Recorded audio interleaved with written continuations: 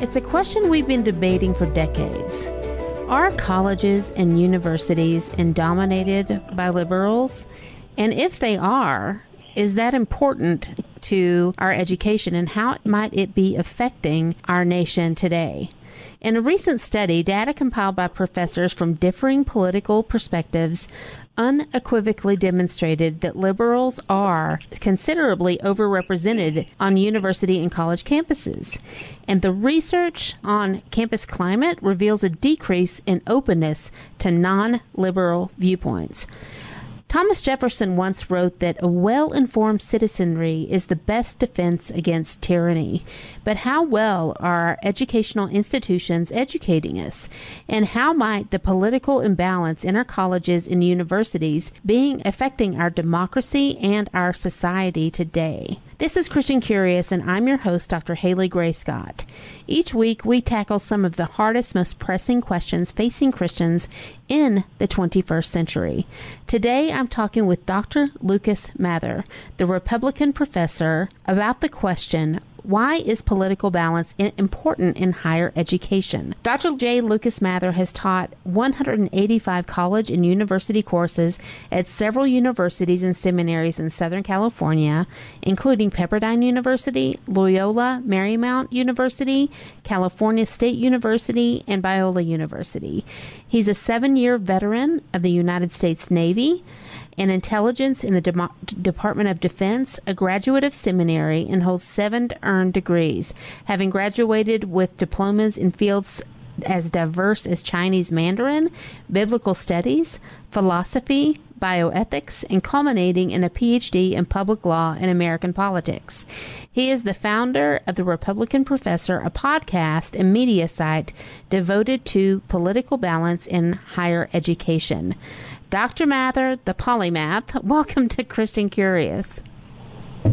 Happy to be here, Haley. Thanks for having me. Okay, so, you began your career as a veteran serving in the Navy, and I'm curious as to what made you transition from the Navy into academia.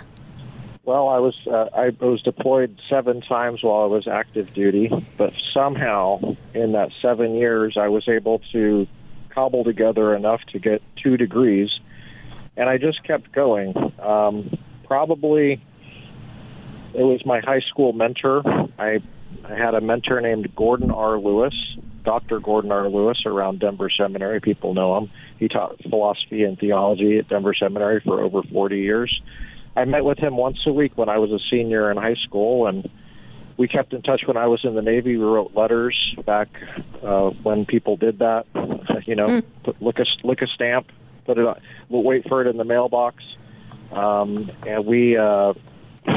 he encouraged me to get my degree and come to seminaries, which I did.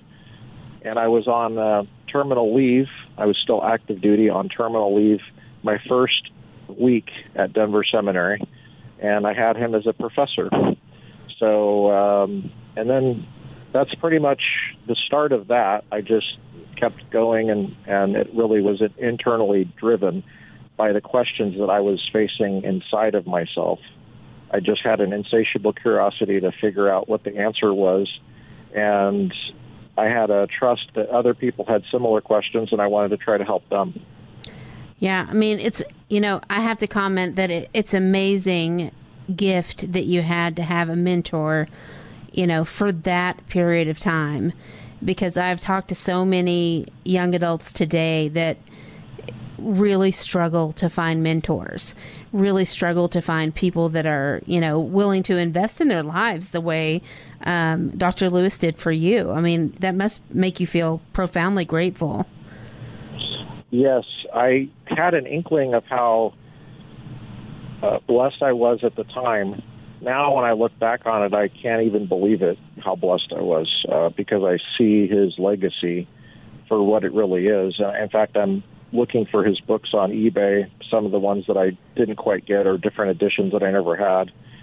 And I put them on my bookshelf next to the ones that he signed personally to me way back in the 90s. So, yes, it is. I feel very grateful. Yeah, that's really amazing.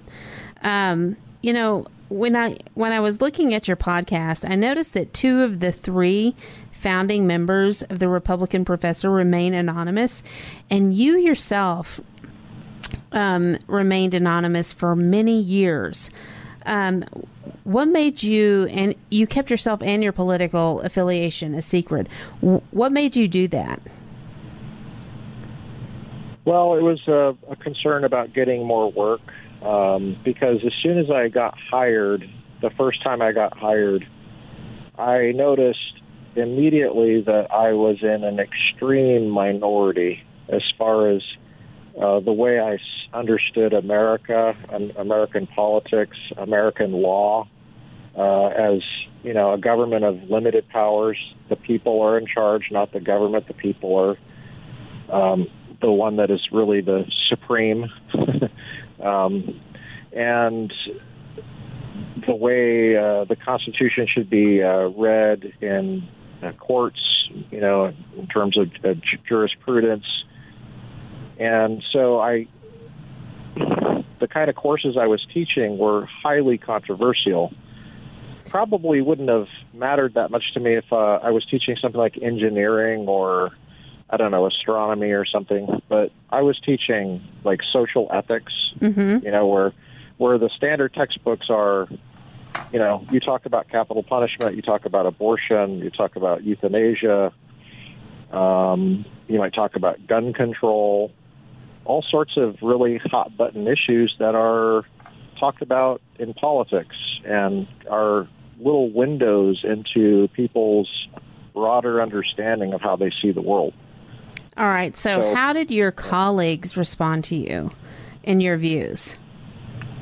Most of my colleagues liked me as a person, but I had a real question as to what my place was in the institution, because the colleagues can't be relied on. The ones that like you, they can't be relied on to protect you from institutional hostility. And the institutional hostility the institution doesn't protect a vulnerable professor either. And that's only gotten worse. Part of that has to do with the students. The students have only become more fragile and more entitled. There's an expectation among the students for a high grade with very little effort. Right. And that's actually where I started pushing back first. That's where I started making my political affiliation known, was because I would say that I'm not inflating grades. And I noticed that I seem to be the only one not inflating grades around here. I also happen to notice I'm the only Republican professor here, and I don't think that that's an accident. I have high academic standards, and I love higher education. At least the idea I had of it. I was really heartbroken when I found out over the years, when it gradually dawned upon me that the idea that I had of higher education as a place of true learning and discovery was really false. That's not really what it is. Yeah. Students come to college for the college experience, and the colleges foster a view of the college experience, which often has nothing to do with education whatsoever. No, it's more like a consumer. I mean, and just to sort of verify your experience in a different way, I had the same thing happen, when I was being a professor, and I had a male student who is the pastor of a mega church, and I discovered that he had actually lifted and cheated and stolen like every single assignment he had copied from someone else. Some article on the internet, or he had even faked an interview. And so I told him, when I caught him once, I said, hey, here's a learning, here is a warning. If you ever plagiarize again, you will get a 0 in this class. And then he turned in another assignment. I checked it. It was plagiarized. And then everything else that I went back, every other assignment that he had done had been plagiarized. And so I told him, you get a 0. And so he went to the board and appealed it on the basis of me being a female teaching a male, and how dare I question him. And I'm saying, hey, he plagiarized everything. He didn't do a single assignment on his own.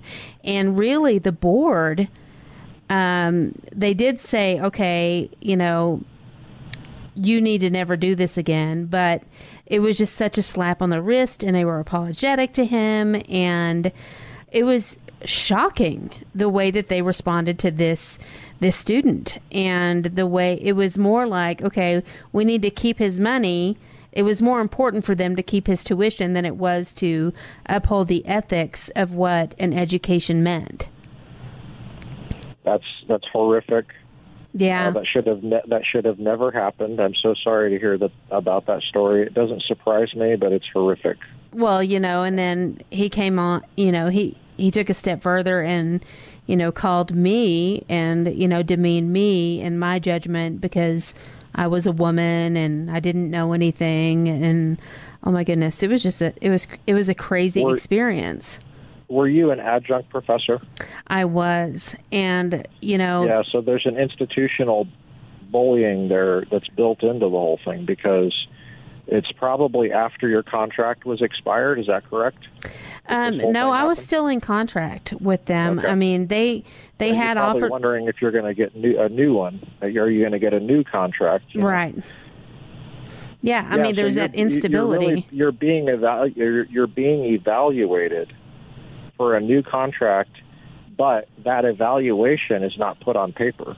Right. It's all so that's part of the abuse. That's part of the institutional crisis we're in, is that you're not really rewarded for doing.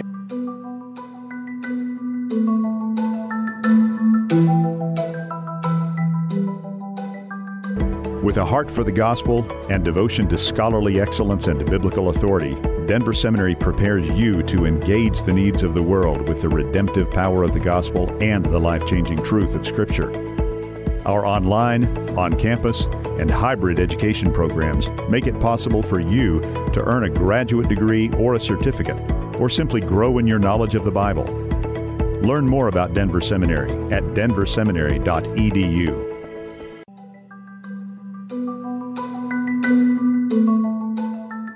Turns out you did a great job there.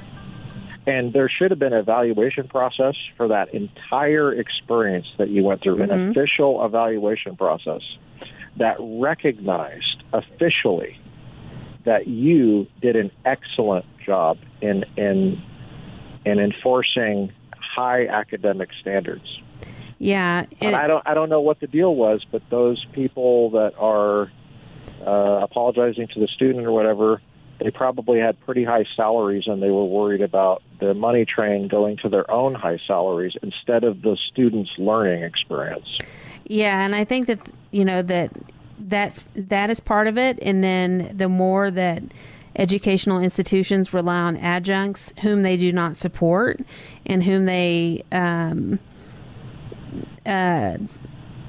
I don't want to say too much or over exaggerate, but, being an adjunct in an educational institution is a difficult place to be, because you don't have benefits and you're doing a ton of work, and it's hard to overstate that. I think you're so far from overstating that. I think actually you're understating it quite a bit. I'm trying. I'm trying not to push any buttons, but I mean, it does not feel good to be an adjunct. Let's just say that.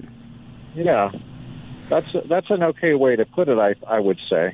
But it's not really about our feelings. No, it's not. It's about higher education and what's good for our culture. It's what's good for our country. And the grade inflation is not good for our country, because it's not. These folks are going to graduate, and they're going to be jurors in criminal trials. And voters. And they're going to miss the fallacious arguments of either the prosecutor or the defense attorney. And I've been a juror on a murder trial in Compton, California. I've sat in the jury, and I've been around people, and I've watched them carefully. And I'm telling you, we are creating the country that we don't want, a country that where average everyday citizens, that's if they even show up for jury duty. There's so many people that try to evade jury duty as right. if it's that itself is a major problem. It's like, well, what do you think? Do you think a proper criminal justice system just falls out of the sky? No, you're a part of it. That's how it's made. That's how it's run. And it requires a citizenry with common sense and an ability to have an attention span. Right. And all sorts of, an ability to distinguish good reasoning from bad reasoning. And when we extend adolescence into our 30s at great cost, just financially, but it's great cost morally and politically, because the citizens that we're pumping out don't take responsibility. They don't have an attention span. They can't take notes. You got to take notes in a trial. You have to, you have to know what a fallacy is. I'll just give you this little story. So we got the case. We went into the jury deliberation room. I just listened for hours. I didn't say anything. I listened carefully. Finally, I peeped up. There was a disagreement on the jury. And I said, do you mind if I teach logic? Do you mind if I just go up to the board and outline how I see it and based on my notes? And so I presented it in front of the jury. I felt like there was a few logical fallacies that one side was making more than the other. And I gave very specific instances of that, very specific evidence. I was one of only two people that were taking notes on the jury. And I have quite an attention span because I was not grade inflated. The grade inflation reduces attention span because it does not force the student to confront their own obstacles and their own soul to excellence and learning. And so it's just like working out. Like if you don't make, if the coach doesn't make you work out, you're not going to be in shape for the game. Right. So anyway, I'm presenting this, and the deputy came in and said, you got to go to lunch, can't talk about it, or dinner, I can't remember what it was. We'd had the case for several hours at that point. And we got back into the jury room. After, it might have been a day later, I can't remember, but we got back in the jury room, started filling out the cards. And I said, are we not going to talk about it? And they said, oh, no, you convinced everybody. Oh. We can clearly see. We can clearly see what we were missing. And it's just because I had the training, and I had good training. I was not grade inflated. But, that's what we're dealing with. And you mentioned voting. That's another thing, voting. It's kind of a big deal. Right. And so many people are so angry at Congress. Oh, my goodness. Congress constantly has low ratings, like 13%. And yet... they're the ones who were voted in. And yet, how do you think they got there? Mm-hmm. And how do you think who put them there? And why do incumbents have an advantage? Incumbents have an incredible advantage. Everybody thinks Congress is so bad, but their own congressman is great, or at least not worth replacing. Well, so, what I found interesting, I did my master's thesis on, or at least a long, extensive paper. I don't know if it was my master's thesis was on the French philosophes, but I also wrote an extensive paper on the work of Alexis de Tocqueville, and some of his insights when it came to what was going to make America tick. So he came over with a skepticism about democracy because he thought, how are average citizens that are uneducated going to be able to vote responsibly?